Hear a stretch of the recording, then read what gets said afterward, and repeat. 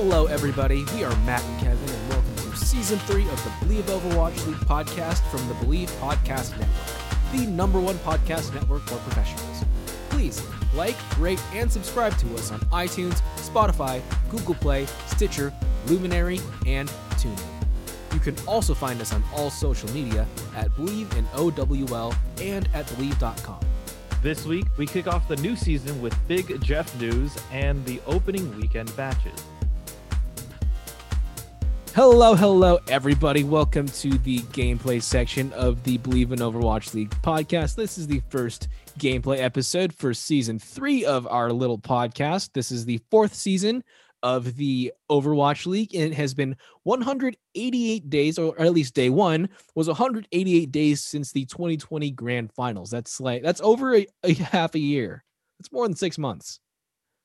Yeah, it's quite a lot if you think about the gap. Like, we know, sports cut that off-season date for like a couple of days. Like the NBA just kind of like they said 45. I think it was like 45 days till the last game of the finals to the first game of the next season.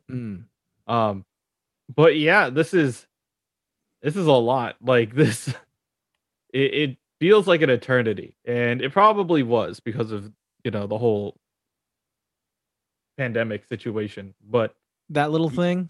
yeah, just that tiny thing. But yeah, it feels like it's been a long time since we've had like a sit down, like ready to go league. Yeah. Oh, speaking of the NBA, Kevin, I know you're an NBA fan. The podcast that I work on for Wondery, Secret Sauce, we did our first series on Airbnb. The second series is about how they managed to pull off the NBA bubble. So, cross promotion for my other projects. Listen to Secret Sauce by Wondery. I am one of the assemblers on that, so I like cut up the audio and put it together in a coherent story.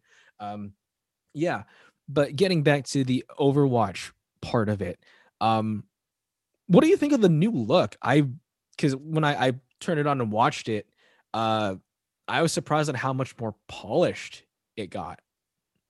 Yeah, I'm really impressed by the production side of it. I know a lot of people who were on that Overwatch League team who were working on the broadcasting side of it, but I feel like they really stepped up their game. It's something that Immensely. like considering I feel like we haven't gotten levels of this cleanliness since we had Blizzard Arena, where it was all in one and it was like ready to go. It was plug and play. But now that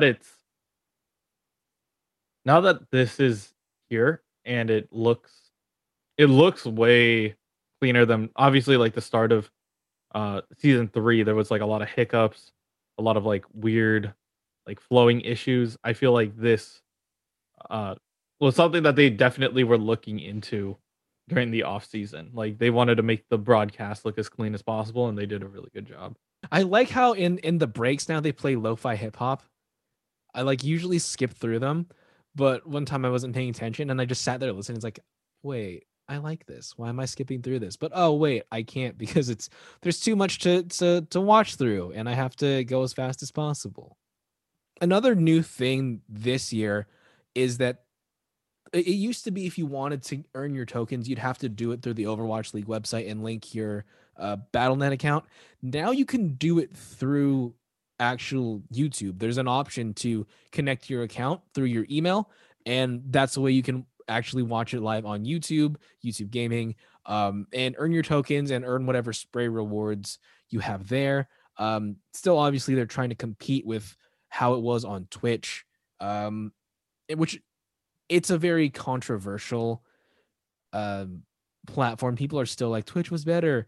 Me and my plebbiness, I do prefer the YouTube format of it.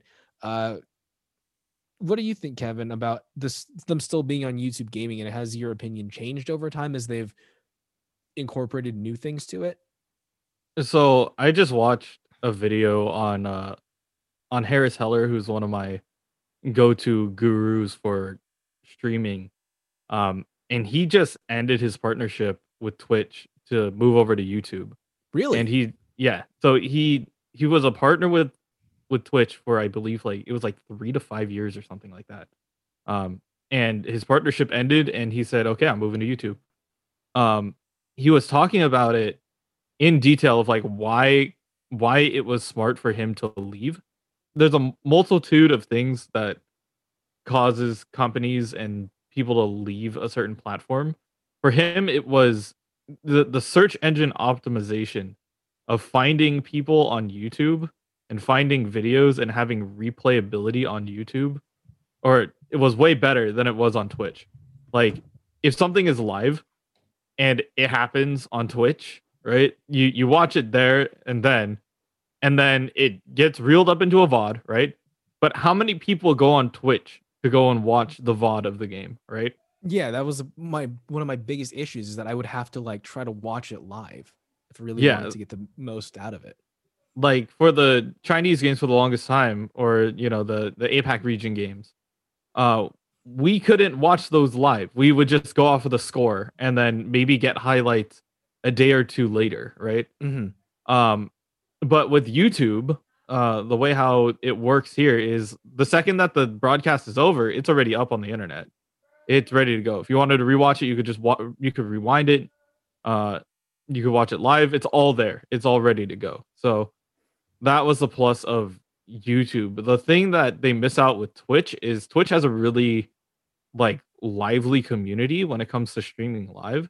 Right. Plus, like the user interface of like the chat is something that Twitch has really nailed down. But if you're a big company like Blizzard, right? Like you already have the money. I don't think you're worried about monetization. Mm-hmm. Um, you're worried more about people watching the games and being able to enjoy the games while they can. So being able to do integration through YouTube was really important, especially if you're playing in two different time zones. So they did a really good job at trying to move as many of the assets that they got on Twitch over to YouTube. And I feel like YouTube is being a little bit more accommodating, like giving them the chance to um what is it for to link up with your Blizzard account, right? Like that's a thing that Twitch started out with, Mm-hmm. giving viewer rewards, tracking hours in that fact. So I feel like it's a lot easier for them rather than me having to wake up early in the morning, open up my Twitch stream, go back to sleep, and hope that I get my league tokens. I mean, what I've been doing, like even with YouTube, is I'll just throw it on and then go to sleep. I'll just leave it on throughout the night because I go to bed after it's already started. So Yeah, that's just the way how it goes. Like I feel like even being able to rewatch the clips, um, especially on YouTube, is a lot easier than it is on Twitch. Like if it's on Twitch, it has to be reeled up as a highlight, and it's got to be done differently. So, uh, yeah, I just hope that. Oh, if I know that we were discussing this, or I was watching a discussion on this, where it was the things that Twitch has to do in order to outpace YouTube, because I feel like YouTube is more searchable. It's a lot easier to go and find what you want. yeah, But when you're on Twitch, right, it's even harder. Like if you're not somebody who's in the top 2% of Twitch, where you're always being recommended, you're playing with people who respect your game, uh you essentially just get thrown under the bus and nobody pays attention to you. mm-hmm. But YouTube has a chance of like people falling onto your content through recommendations and stuff like that. So there's just a lot of things that uh both platforms could really learn from each other. Um, and if they start integrating that, we could have a really cool platform. Um, depending on where they come from. Yeah. Another thing I noticed is how they used to have like the mid like the halftime breaks. Yeah, They don't do that anymore. They push it to the end, which I mean, for me is a lot more convenient because I don't have to like skip through or wait until they're done talking. yeah. Um, for me, at least from a pacing standpoint, that's actually a really smart idea. Um, if you wanted the only reason why I think they had those halftime like after game two, like discussions, right, was to add more screen time to the casters. Mm, Um, which I feel like isn't really necessary. You want to just kind of have a discussion at the beginning and at the end of the match. That is ideal. Um, because at that point you get to just see what happens. You talk about what's happened in a more complete picture um than having the halftime score. Like the only thing the halftime thing really gives is like if your prediction at the very beginning of the round was wrong, it's just like, haha, you're dumb. Or like the other half where it's like, oh, you're a big brain genius, you understood what was gonna happen. Or like it just gives more chances to fill in when you could have just saved it for the end for like a big highlight reel. hmm Um because if you have a halftime thing at the very end of the show, you can't talk about like the first half because you've already talked about it. So Right. uh yeah, it's just easier in that fact to just talk about the matches as they go. It also stalls out the matches, which it makes sense. It made sense when it was at Blizzard Arena.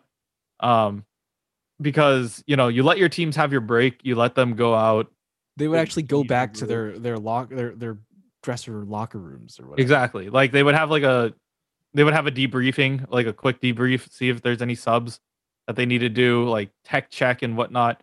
But when it comes to, being online, you play in your player house, like you don't really need that amount of time anymore to reset or to change keyboards and mouse physically in the space, right? Like it's more like, okay, we plug in super here. Okay, that's it. Cool. We're good to go.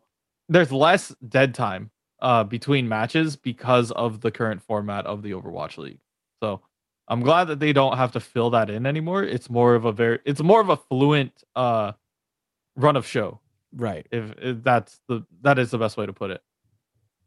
Now let's get into the games and stuff. What did you think of everything that happened week one? I'm counting 14 games that happened. Yeah, there was quite a bit. I was able to catch some of them. Um, Oh yeah, there's no and way we're watching all of these. yeah, there's no way. We just wanted to highlight some of the good matches that we happened to catch. I feel like the Um, problem for me when I'm watching this, I don't know about you, Kevin, is like I like watching it to cover like the more exciting things. Is sometimes like I'll wait till after the results to see which like upsets and see how and why they happen. But that kind of spoils it, you know? yeah, it's like you want to see how it ends, but you want to like if the ending is good, right? You want to you want to see how it happened. Experience it in real time. Yeah. Um, it's a different like train of thought, so to think. Like, for me, I like to look at the results like as well, but I'll watch the highlights before I get to the final. Mm-hmm. Um, before I get to the final scoreline. Um, but you want to have a lot of good games to open up your season, and you want to get people excited. So it was a lot of things. And I mean, quite frankly, if you were going to start a season anyway, I think the matches that we had and the results that we had this season were completely unexpected. So consider my attention grabbed. Yeah, like there's a lot of storylines that we can now start building, especially coming into season 3 or 4 Especially or because season 4. yeah, season 4, yeah, and like a lot of these teams are not the teams that we left season 3 with. There's been so many moves, so many changes that like I mean for me, even knowing that I still had some kind of expectations of which teams would do good just because historically they do well. But I mean, I kind of have to throw that out the window now. Yeah, when rematches happen, you know that we're going to be looking at these older games. Right. Um, so let's go over the results of the week. I'll run through these as fast as I can. Day one, Friday, April 16th. Houston Outlaws took 3-2 over the Dallas Fuel. The Gladiators went 1-3 against the San Francisco Shock. Moving to Saturday, April 17th, the Guangzhou Charge lost 0-3 to the Shanghai Dragons. The Los Angeles Valiant lost 1-3 to the Chengdu Hunters. The Philly Fusion took 3-1 over the Seoul Dynasty. The Toronto Defiant were 3-1 over their fellow Canadians, the Vancouver Titans. The Atlanta Reign went 1-3 against the Florida Mayhem. And the Dallas Fuel went 3-1 over the LA Gladiators. Now, moving on to the final day, Sunday, April 18th, the Guangzhou Charge lost 0-3 to the Seoul Dynasty. The Chengdu Hunters beat the Shanghai Dragons 3-0. The Philly Fusion did a 3-0 against the LA Valiant. The Houston Outlaws went 3-2 against the San Francisco Shock. The Florida Mayhem went 3-1 against the Vancouver Titans. And the Toronto Defiant went 3-2 over the Atlanta Reign. A lot going on here. Some of these are expected results, and some of these are absolutely unexpected results. Yeah, this is just a really fun weekend, honestly. Obviously, I don't have enough time to sit here and watch all of them, but the games that I did catch, I was really, really pleased with the level, not only the games themselves, but like the level of Overwatch happening here. So let's start day one. Day one was a lot of rivalry. So we had the Outlaws v Fuel for the Battle of Texas, and we had the California Clash, which is the Glads versus the Shock. Outlaws v Fuel. I don't think we need to go into this one as much because I guess we're going to kind of cover them later on in this. But going into this, I think the Fuel were historically 3-2 over the Outlaws here. This is a new team for both of these, new players for both of these teams. I feel like they were very close. This was a 3-2. This was a 3-2 result. I think what clinched it for the Outlaws here was they were just more aggressive when they needed to be. Dallas just played very, very passively in times when they could have taken fights. I think there were a lot of flubbed ultimates. But Dallas is also looking a lot stronger than when we left them. So the Texas teams are revamped and they're no joke. What did you think of the Glads versus the Shock, Kevin? This was a fun game. I mean, the scoreline doesn't say it, but the games overall have been really, really funny. Just because like you know the whole we all know the background. Moth left the Shock, went to the Gladiators. They're all still buddy. Plus you have Space and Super have that little bit of a rivalry, but they're also just like really, really good friends overall. When we watched the entirety of this match, like we know that the Shock historically have been a strong team. But the first thing that we wanted to check was how does the Shock utilize their new pieces that they have? You lose Ons in the offseason, you lose Rascal, the aforementioned Moth is gone. Yeah. So there's just a lot of like original holes in the roster that made it difficult for the team to really lock it down. But their system works. Even if it's with a bunch of different players.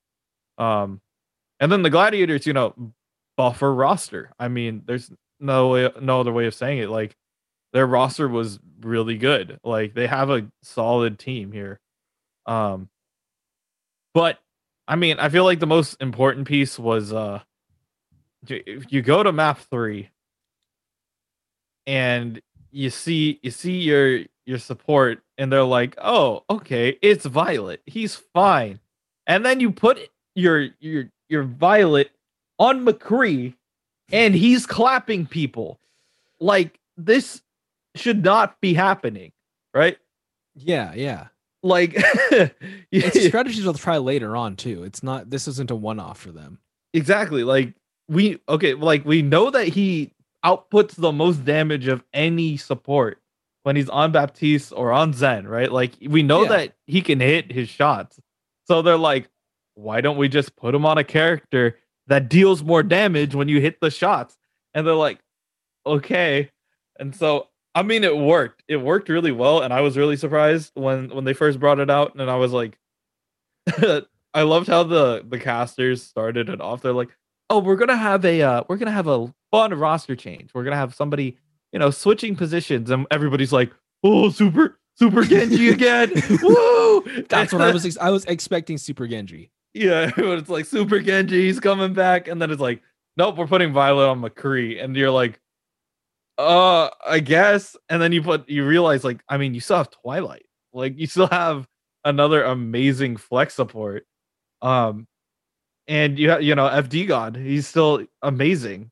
So if you, I was saying, earlier when Soon announced his retirement, I'm like, are the Shock gonna sign him because we need a hit scan? Mm. I'm like, I did not think of like, wait, hold on, we can use our support as a hit scan. So I mean, it's not intuitive. yeah, it's not something that you would instantly see one for one, but it makes sense now. Like Mm-hmm. if you think about it, like you put him on Baptiste, it has a little bit of a recoil. You have Zenyatta, who's just like point and click. You figure out like where they're gonna go, just predict a little bit of ahead of time and get those shots in. But yeah, this was a shock, but it was a really fun A shock. idea. Yeah. Um, but yeah, we did not expect Violet to be at this level, but he's out here competing. Another thing that I noticed, just strategy wise between these two teams, that I think it kind of went through the entire thing, is that the Glads will get the first cap. They'll like push to point and rush it, and they'll take that early percentage point. And I think that's what won them the first map on Ilios. On Ilios, yeah. Yeah, but what the Shocker doing is they don't really care that much. They'll wait till they win the fight, and then they'll just retake it on their own leisure, and then they'll force the gladiators or whoever they're going up against to kind of reset and like reframe everything, because they're not able to get that dominant hold like the Shocker getting once the team is wiped. Uh-huh. And then another thing is that, can we talk about FD God real quick? Yeah. Because just the entire weekend that he played, some of the most aggressive Lucio play I've ever seen. And I thought, like, I was fully like Team Funny Astro is like the best Lucio in the league. And then now I have to like think about that first, because oh my God, just the amount of insanity that FD God is getting with just jumping in, getting kills. Like, I think he's getting like what at one point 5 final blows or something crazy like that. Yeah. This was a difference of mentality that I was looking forward to. Moth is known for playing, like the be here, help out some damage, get some boops left and right, Mhm. right? FD God is like, if you put it for a lack of a better term, it's like if you injected crack into a frog, that is exactly what FD God is. He's bouncing off the walls, he's punching you in the face, he's like in your back line, 1v1ing your support. Like you have no idea where this guy is 80% of the time. And then the only way how you know that he's still alive is if his name isn't in the kill feed, right? Like it's one of those things where I mean, his name's in the kill feed, but he's the one getting the kills. exactly, like you don't expect your Lucio player to be in your mouth, right? That's just how FD God played. And I was like, how is this level of energy going to go with the San Francisco Shock? We're known for, being aggressive and taking that level of space, but like now you have a Lucio, you have a support player who's not afraid of getting into the fight too. Like you're gonna get something insane. You've got a DPS Lucio now. What do Yeah, you do with like it? you have your support become a DPS. You have your support's already a DPS. Like that's just the way how the Shock are thinking. They're like, not enough DPS. It's fine. We don't need tanks. Like we don't need support. We heal off health packs. That's your support. Like that was the mentality. It works. But yeah, I do agree that there's a difference of strategy, which I feel like a lot of teams should take note of. Um, the Shock do the thing where it's win the fight first, cap second. Yeah. Which is the way how I was trained to play, where it's like if you win the fight, you guarantee that everyone is dead, you get a free cap. The other mentality is if they're not capping, you win the point. Yeah, So it's more of that's like how a I play. yeah, Is that the opposite. yeah, so that's the gladiators like perspective of like lock down the point, we keep the point. This is our point. Um Meanwhile, the for me when I was like learning with the team, it was they can't defend if they're dead. Uh they they can't defend the point if they're dead. Um Take as much space after you've capped the point. Um if they can't play on the map, you win the game. That Hmm. was that was our mentality. But I do understand the other mentality because I played with teams that are like this where it's like you cap the point, protect the point, make sure that they can't take it from you because this is the objective. Um, but it's just a different mentality. And it really depends on the level of aggression that your team has and the way how you guys want to play. Like if you're the Shock and you have FD God on, the Lucio, of course you're gonna go take up space. You're not gonna give him any space. You're not gonna let him do anything. Um, but if you're on the side of like, the Valor, not the Valiant, the gladiators, you want to hold down the site and say like, okay, well, maybe we don't have to push as hard. As long as we keep the objective going, we're good. Hmm. So yeah, just think about that whenever the next you're in your next games. Just remember that one is susceptible to C9ing pretty hard. Um, Make sure that at the end of the day you do focus and remember that it is an objective game, not always a get kills, cool fun moment kind of game. Yeah, it's a lot of just recognizing that you don't like you can afford to give up a little bit of tick percentage if it means just better control overall. So that was day one. Um, Moving on to day two. Um, did you watch any of the day two stuff? I need to look at.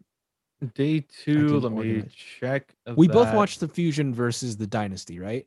Yes. Okay. Um, this was interesting because this is the first time that I believe that Phillies went over to the APAC region, right? They were NA last year, Yes. correct? Okay.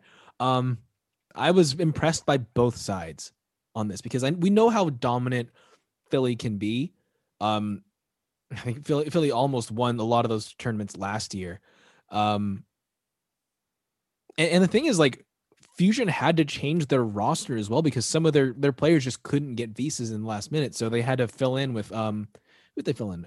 They had to fill in with Rascal. Hotby and Hoppa and Toby. Hoppa and Yeah. Toby. They had to fill in with and Rascal as well. It's really funny if you go on the Overwatch League website, they haven't updated their jerseys. So it just looks like this is like an all-star cast of Philly Fusion versus like, everybody who is still standard, and then it's like, Toby the traitor. That's just what it looks like on the screen. But honestly, this was really impressive, coming out from both sides. Um, but for me, I wanted to focus on like the culture of the Philadelphia Fusion. Right. Um, because of the late pickups that they had to do in order to participate right now. They're still working on their on getting the rest of their players over. It's just a matter of getting the visas cleared and getting everybody over there. Poco, EQO, Funny Astro, and Shockwave are the four players that they're missing. They still have them signed. They didn't release them, which is important. Right. Um, they're keeping them on, and they're waiting for them to get back here. Because I feel like right now this is like I hate to say it, but it is like a hodgepodge team of like what they are able to scrap together in order to compete. But even so, because of the culture and the way how the Philadelphia Fusion want to play, um, they understand each other well enough to go up against a full dynasty team that's been playing together for a while. So it's really interesting to see, these teams go head to head and who changes where. Mm-hmm. Now, what about this culture do you think is going to help them continue this like really honestly this surprising ability to pull it together last minute? And how are they going to be able to continue that in future games? I feel like And it how and comes like down pretty much to my like question is like how do we know that this isn't a fluke?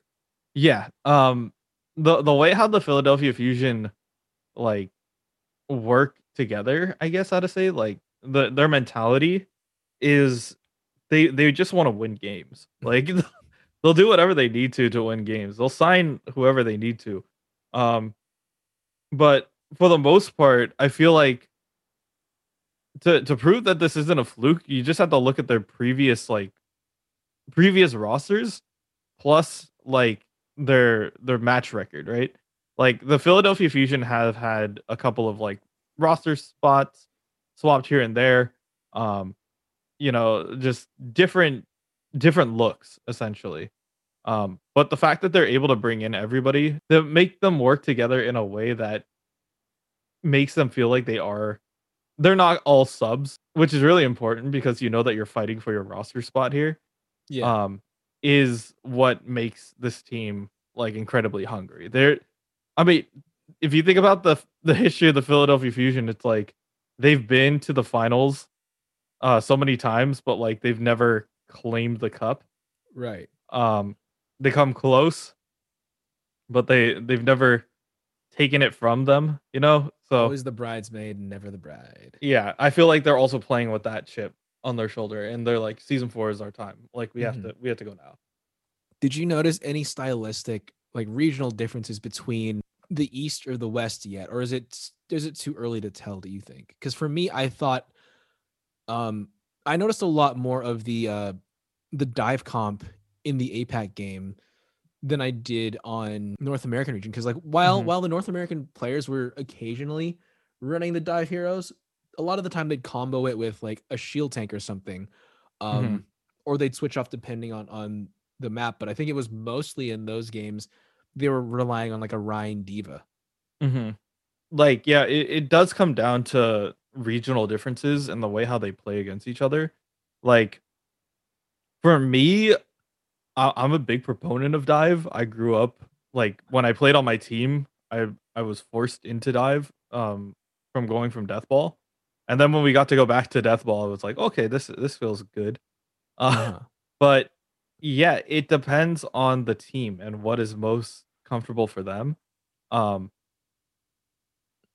yeah, I don't know how else to really And like the thing explain it. is that Philly is coming from playing NA and they're having to adapt to the the Apex style of play as well right now.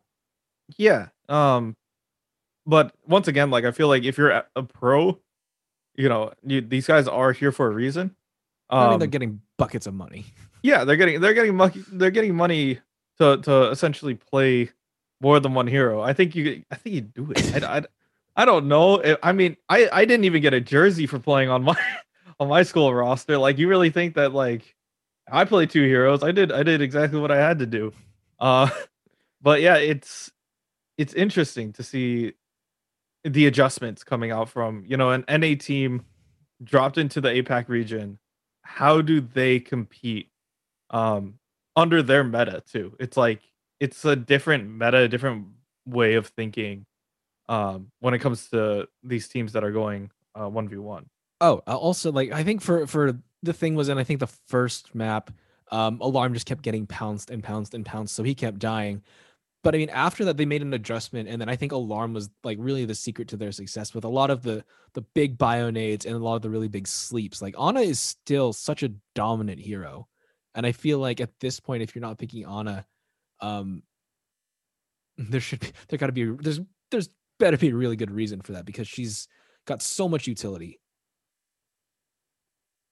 Yeah, it's one of those things where you don't realize how strong the kit is until you're up against it. Um and Ana just gives so much like her kit is just so good. Um you lose mobility at the cost of having a CC option, like you have sleep, but also like she's the only character in the game that provides anti-healing. Like you essentially make two characters whose job it is to keep the other people alive. You make them absolutely useless. Like good Anas are like the scariest people in the game. Like no joke. Like Right. as a Ryan, I love Ana players, but like they're scary. Like you don't want to go 1v1 against a good Ana at all. They'll wait for you to drop your shield. They'll throw Bionade to bait your shield first. You feel safe, you drop it for a second, and the sleep dart is there. Like it's it's one of those things where like they start getting in your head and you're like, okay, I don't know what's going on. The big brain plays. Yeah. I also watched another APAC game. It was Hunters v Dragons. This one, like, because I saw the score. This was a 3-0 in favor of the Hunters, who, I mean, like we said before, Chengdu Zone, like they play their own weird way. It either works when it shouldn't, or it just completely fails because it's not supposed to work. Um, but again, we're coming into this with a new season and a new team. It just I don't even think it was just the Chengdu weirdness that won them this. They were just playing better. Like I feel like the Dragons weren't themselves today. I feel like they went into this underestimating who the Chengdu Hunters were, and that really bit them because they weren't playing aggressively. They were playing very passively, and Chengdu in every single round pretty much just danced around them. It wasn't good. I'm pretty sure this is the match. If you watch Eichenwald, I'm pretty sure this is the matchup. My notes are a mess. But it's a pathetic show from the Shanghai Dragons because the Chengdu Hunters take up the high ground on top of that bridge, and they're never allowed to touch the point. So, another thing I noticed is strategically, strategically, like in previous seasons and like when you play, like you'll try to save as many ults as you can and just pair them off and like make sure you have something in reserve for the next fight. Mm-hmm. That's not happening. It's just like ult after ult after ult and just dump it on the point whenever you can. And it's just like teams will be completely wiped out after a single fight. There's no ult left over. Which is interesting for me because like it seems counterintuitive, but it feels like they're just desperate to win these fights. I don't know if it's because a lot of these games were so close and they really were desperate to win, but I don't know. It was interesting to me. Yeah, it wasn't like synergizing in a way. It was more Exactly. like we want to just throw them on, make them work, and if it does, it does. If not, right? And that's Um, exactly how it felt. yeah. So there's a different school of thought depending on like the team and the way how they want their coach or their coach tells them to play it. Um, but our thing was like make sure that we had the rule of twos, which was if there was an ult that could combo with somebody else's or um that can be used to win the fight, use them together so that when you lose them at the same time, and Uh-huh.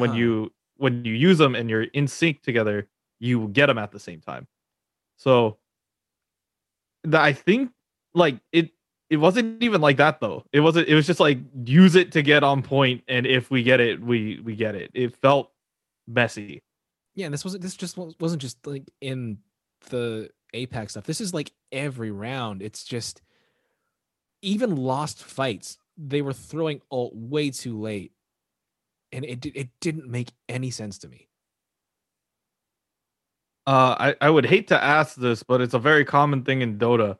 Uh, do you think there was foul play in this where the potential betting it like was this very uncharacteristic of Shanghai, like suspiciously like this is hard throwing almost, or do you just think that Chengdu really figured it out over the off season and they're just like, okay, yeah, we're gonna take advantage of this now.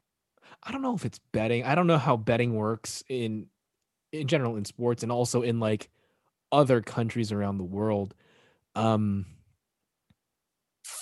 I just think that it's a new season, and I think Shanghai just expected Chengdu to be same old Chengdu. I think they took it for granted. I think they just weren't expecting Chengdu to be this aggressive. I wasn't expecting Chengdu to be this aggressive. I was expecting cheese from them, but they didn't just cheese. They actually played. Yeah, they're ready to do something interesting with their roster, and I'm excited to see what else they have up their sleeves. Right, right. I feel like they can always go back to those weird comps if they want to bring back a Meng and do weird things with ball again. They can, but um, yeah, for the most part, we haven't seen that. It's been the new tank. Mm-hmm. And so I was really interested this entire weekend in like, especially after that first round with the Outlaws and with the Fuel to see how these Texas teams do because they seem a lot better than I remember. And this is coming off as a very often disappointed Houston Outlaws fan. Um, but so I watched a little bit of Fuel versus Gladiators just to see how that went because that was a 3-1 in favor of the Fuel. And I just remember the Gladiators being so much stronger than we saw them this weekend. And I feel like it's another situation with the Hunters and the Dragons. Like the Gladiators just didn't seem like they thought that the Fuel were able to do anything against them. It felt like they were asleep at the wheel. And one could argue it felt like they were throwing. They were just throwing it because maybe someone made a bet or something. I don't know. It just I want to know what these Texas teams are doing because it's surprising how well they are playing. I mean, you have a very long off season. That's another thing that we Right. we mentioned earlier at the top of the broadcast. But uh, I don't know how much time these teams have spent into potentially like rethinking their team strat. Right? Like how did this work? Right? How does this play out into our favor? And I feel like Chengdu had that thing where they're like, okay, yeah, we ran really weird stuff last year, but I feel like now if we clean it up, we can start throwing in those weird comps every once in a while just to throw off some teams. And that'd be really interesting to see if that plays out later down the line as well. So I mean, I didn't finish the Fuel versus Gladiators because it was like what 5 in the morning, and I needed to go to sleep so I could watch the other Texas team play in the morning. But like, I I don't just looking at the way that this weekend has gone, teams that were a joke in the last season need to be taken seriously because we don't know what's going to happen with these new rosters yet. But let's move on to the most shocking result of the week: the Outlaws versus the Shock. Um, Kevin, as a San Francisco Shock fan, I want to know how you were feeling about this one. Um, yeah, I was definitely on the fence for majority of the time. I was like, how you get 2-0'd on Lijiang, right? And then I saw the tie on Blizzard World. I'm like, okay, I just wasted, you know, 15 minutes. I could have gone out and made some food, but all right. I come back and then they're down 1-0 on not Gibraltar, on Dorado. And I'm like, okay, this is not good. Why did what's going on? Um I saw them trying to bring it back in the last two, and then I was like, yeah, it was just an interesting like back and forth the entire time. But I have to give credit where credit is due. These teams played very well Right. against each other.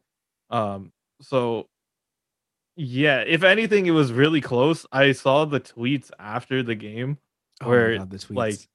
uh essentially it was like it wasn't just super, it was more of what's his face? Violet and I think it was Twilight as well. But they were like, "Oh, we screwed up. We'll get them next time. I promise." But yeah, the first one was just like, "This is rough." tough. Like these first couple games are just like they're not quite back and forth, but they're like really close. Um, but at the very end of it, I was just like, yeah, we're not. I don't think even after like winning the next two, I was like, this this feels good, but I don't think it's gonna go our way. Yeah. I mean, the Outlaws just the aggression, like the pure aggression that they were running, like then also I think for I mean, let's just going through it, like you said, Lijiang was a 2-0. There was a draw in Blizzard World. They picked up Outlaws picked up Dorado as well with a pretty good like just point A hold.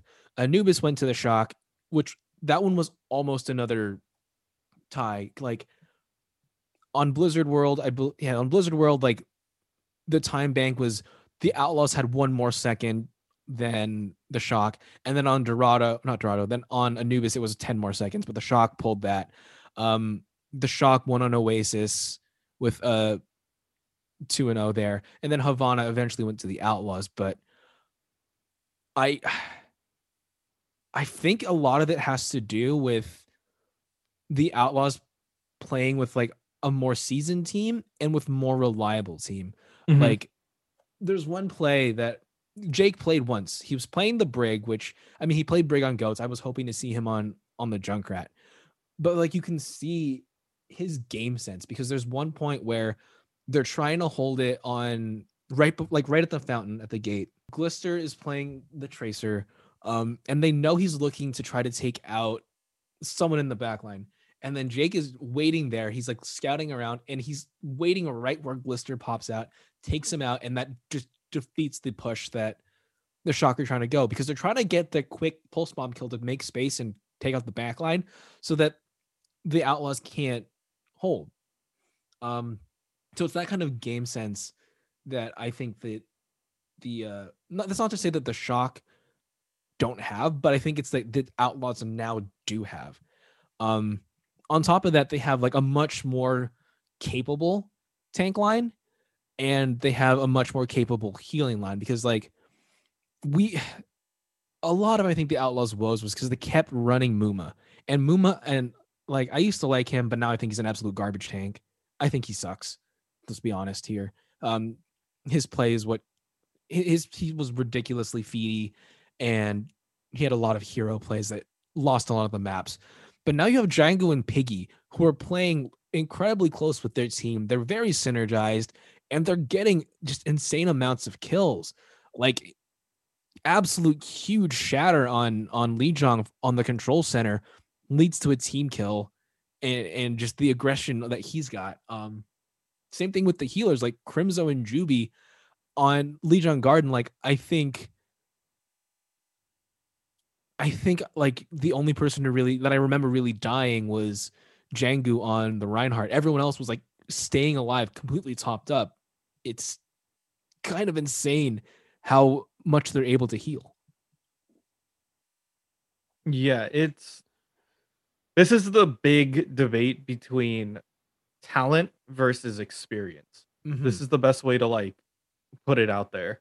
Like you have the Houston Outlaws roster, like there is a bunch of like new faces for sure, but you have the experience and like the player coach of Jake. You have a bunch of players who've played together and know each other quite well versus like this new like shock team. Like yeah, you have a lot of talent here, but a lot of these players are just getting used to either their roles that they're being put into. I mean, like Violet getting put onto DPS. You have like a bunch of Mm-hmm. players just here. You have FD God who has a different like mentality. You have all these role stars, but Yeah. how well do they play together? Is going to be the bigger question down the line. I can't believe we But went to 6 maps. yeah, I just hope that if you want to watch a lot of game, then yeah, here you go. Like I just mean, it's fantastic if you're just watching to watch, but to watch to analyze and break it down, 6 maps is a lot. yeah, it's still a lot to take in, but honestly, I feel like you just gotta watch and see what they have to offer. You know, you want to watch a lot of good matches overall, um, and see the roster swaps and the the picks are also really important of like Hmm. who to put in at certain times. And you had a lot of characters play, like not characters. You had a lot of players on their comfort roles. Like you finally have hydration back on his DPS, which is like he was better than Muma as a tank, and he got better as the season went on. But like hydration is a DPS player, so having him on that probably helped his play a lot. You had Jake out there playing, who he was just huge on back in the goats days on that brig, and I think he did fairly well. He's still not as good as his Junkrat, but I mean his brig was pretty good. Plus he's got the game sense of being a coach and now coming into play, which I think was huge. And also you have Dante, who, I mean, it feels like they've built the roster around him, which I think is fair because he's one of the DPS role stars, and I think that was a smart move to keep him and to build the team around him because he's your secret sauce. Exactly. It's something that a lot of teams don't know. Like for the most part, you're looking at their roster and you're like, who's the star here? But the fact that you know that Dante is really good on that trace or not tracer on Sombra and utilizing a team that could, capitalize off of EMPs and also like just play around how good Dante is as a player is really important and really well. And I remember I forgot how long ago it was. Um, I was talking with somebody about the trade that landed Dante in Houston. Mm-hmm. Um, and I feel like it's one of the only trades where you look at it objectively and you're like, this was good for both sides. Like you look at San Francisco, right? He came from SF. We traded him for Smurf, like for the rights to sign Smurf. So we get Smurf. We needed a tank to back up Super. Because we got rid of Nomi, we got rid of Nevix. Um, we didn't have Choi Hyobin ready yet. Um, so we needed somebody who could play Orisa and somebody who can play Monkey when we needed it. And both of those, like, yeah, Super could pick it up later, but it's really not in his kit. Like he's a Rhine, almost a Rhine one trick. But it He's works got out a in his good favor. Genji. He's got a He's good got it and Genji. and a Genji. I mean, he's a one trick Genji who happens to play Reinhardt. Okay, like that's the best way to put it. Um, but yeah, it was that, and we had so many DPS players already coming in. We were signing, we were just signing ons. We had you know Sinatra back then. We had a bunch of other players that were filling in those spots. So we're like, we need to swap this guy out. And so I think it was a good trade. And Houston gets Dante and they start building their team around him. And now look at them. They're solid. I feel like they're one of the teams that could potentially make a run. Um and it just depends on how well, later down the line, how well they play with each Mm-hmm. other. Somehow the Houston Outlaws, as bad as they were in the past, they were the team that threw a monkey wrench in the San Francisco Shock and actually got a win off them. Um, that was back in 2019, so it's been quite a while. And obviously, this is a very new team, but we're as an Outlaws fan, we're used to disappointment. We're used to like the team will get some like early initial momentum and then just completely collapse. So the thing is this a fluke? Again, like they've won 2 matches, which is with some really surprising play. But can they keep this up? Is this something that other teams are going to crack and figure out how to beat them again? Um, I surely hope not, because it's fun to actually have a reason to cheer for the team again. I hope that this isn't just, week one energy where everybody's like coming out hot, they're ready to go. Um, but I hope that they could keep this continuing. Like this is they were looking clean. They have the veterans now that can come in and teach the youngins, say like, hey, look for this, look for this. This is how our team is working out. Um, and if that all works together well, then yeah, you might see a team, that climbs up through the ranks that nobody's really been paying attention to. All right, so let's look at next week's schedule and see what's coming. Um, All right, going down the list on Friday, we have the Paris Eternal. Did they play last week? I don't think they did. Paris I don't even Eternal, know what their roster they is. I forgot they had. they did not play last week. They did not play So last week. I forgot that they were still in this because their roster was completely dumped. So we'll see what happens in that one. So Paris Eternal is going up against the Vancouver Titans. The Los Angeles Gladiators are going to be hitting up the London Spitfire, who I also believe didn't play this weekend. So this will be their debut. Saturday, the Hunters will go up against the NYXL. The Philly Fusion are going to go up against the Spark. Is this encore? Does that means that they're just rebroadcasting the same match? Yeah. I think it's just a rerun. Okay, so there's going to be a rerun of that one. The Outlaws are going to go up against the Eternal. We'll see if they can pull a win there, and to see if the Paris Eternals team are any good.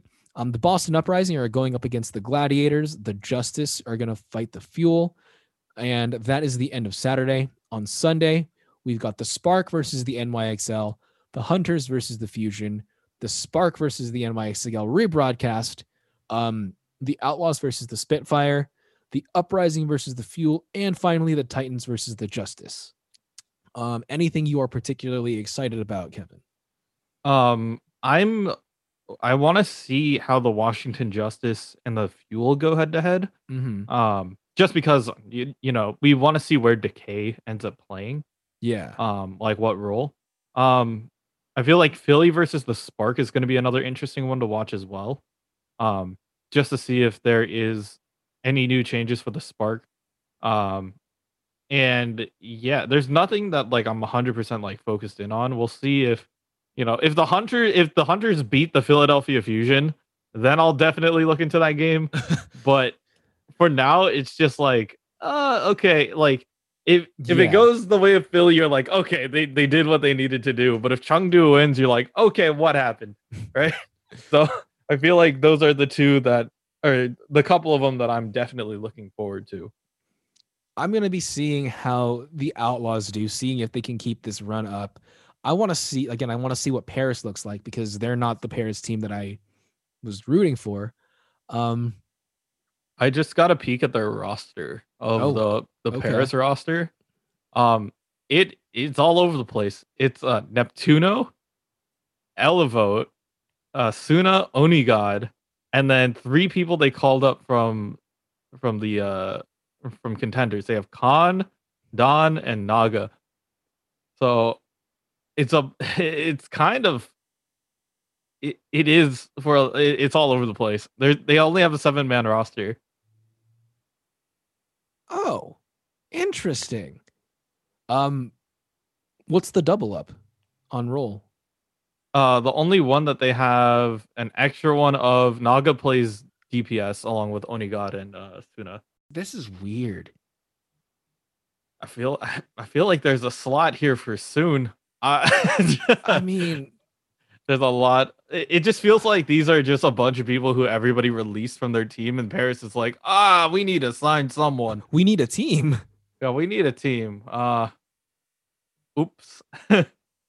We're getting some debuts the second week too, so we'll see if anyone has a particularly strong debut. But one last thing I wanted to ask is because Scary Track, who's my buddy, like his name is Nicholas J Forte, and every single time we practice, I make up a new J name for him. So like this week is going to be Nicholas Jeff from the Overwatch League Forte. I do this every practice. Hi, Scary. But he wanted to know because we're actually trying to get better as the Zomnics is there a place where you can just reliably and consistently watch reliably and consistently watch collegiate matches? Because collegiate matches, yeah, because we know where contenders is, we know where the league is, but like I feel like the collegiate matches are probably closer to our level of play, and I'm guessing that's probably his train of thought as well. So is there a place where you can consistently and reliably watch those, or is it just like watch a tournament stream like you would host? Yeah, you would typically just watch tournament streams and just see what colleges are doing well. But if you want to focus in on, I mean, this is kind of cheating, but it is a way of going about it.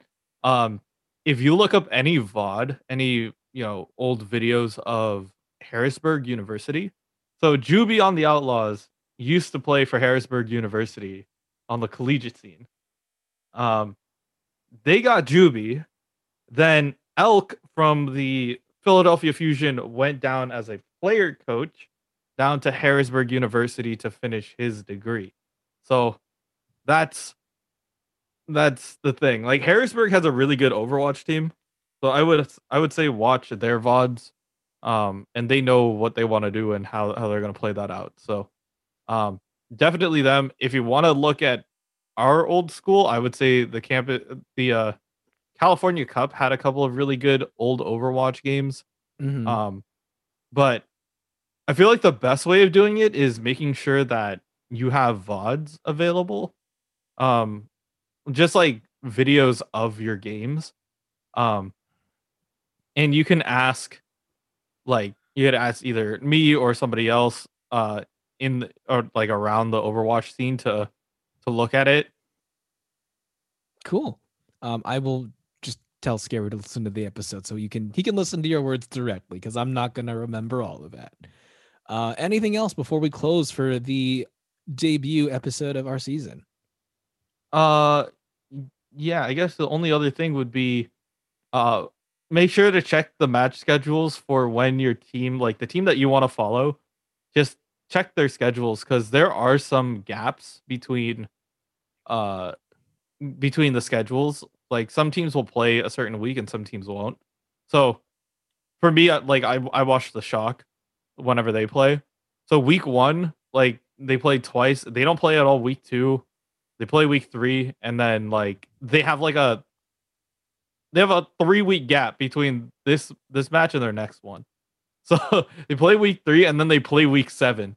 So just check when your teams, if you follow a team, make sure you check which weeks they do play. And yeah, just keep up with the league if you want to see some high level gameplay. A lot of the teams that a lot of people have discounted over the years are starting to come back and are looking really strong. All right, guys, thanks for tuning in to this week's episodes. If you haven't listened to the news section yet, please do. We talk about Jeff and some other things surrounding the Overwatch League and some like theoreticals. This was a very theoretical week for us. But yeah, thanks for tuning in. Thanks for joining us in our new season, and catch you next week. Adios.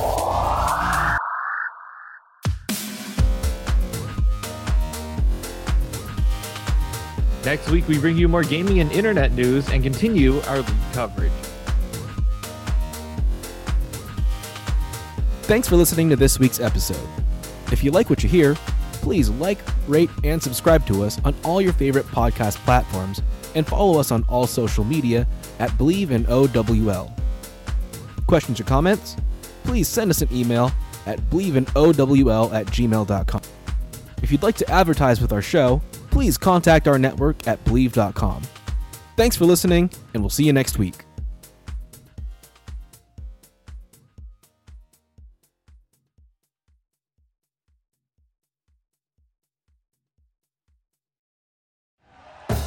Thank you for listening to Believe. You can show support to your host by subscribing to the show and giving us a 5-star rating on your preferred platform. Check us out at Believe.com and search for BLEAV on YouTube.